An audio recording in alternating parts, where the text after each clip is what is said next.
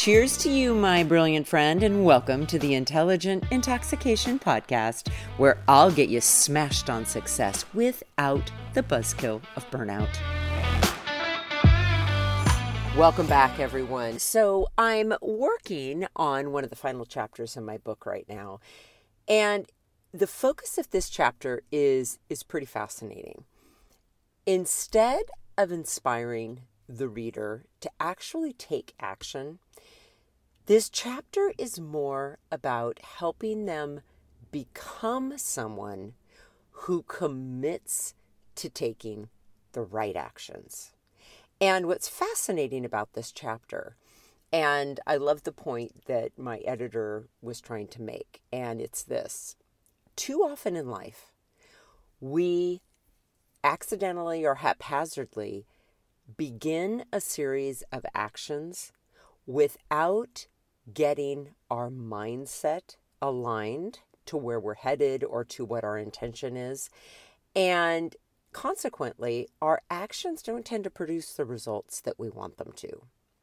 And so I find this so fascinating. It makes me think about, times in my own life when I've tried to make a change and thinking back to what was my mindset when I tried to make the actual change, or did I take into consideration that I wasn't just trying to start or stop doing something, I was trying to become the next version of myself. Okay, so here's an example. Let's say that you're trying to get in better shape. You're trying to be someone who exercises consistently and is more mindful and intuitive with what you put in your mouth and in your body.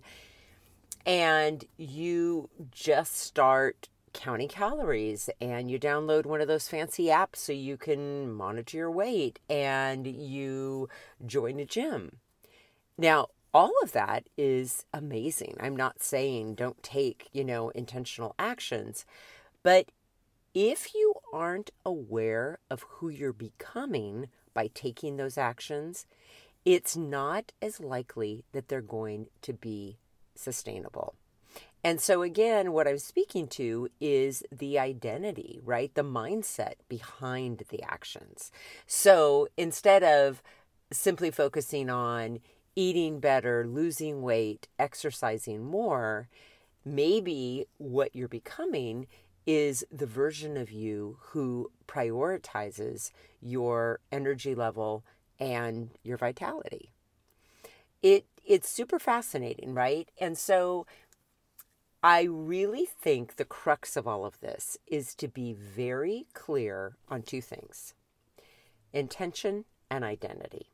So before you start something new, or before you stop something you've been doing that doesn't serve you, be clear about the new identity that you are becoming or that you are donning, and make sure you know your intention.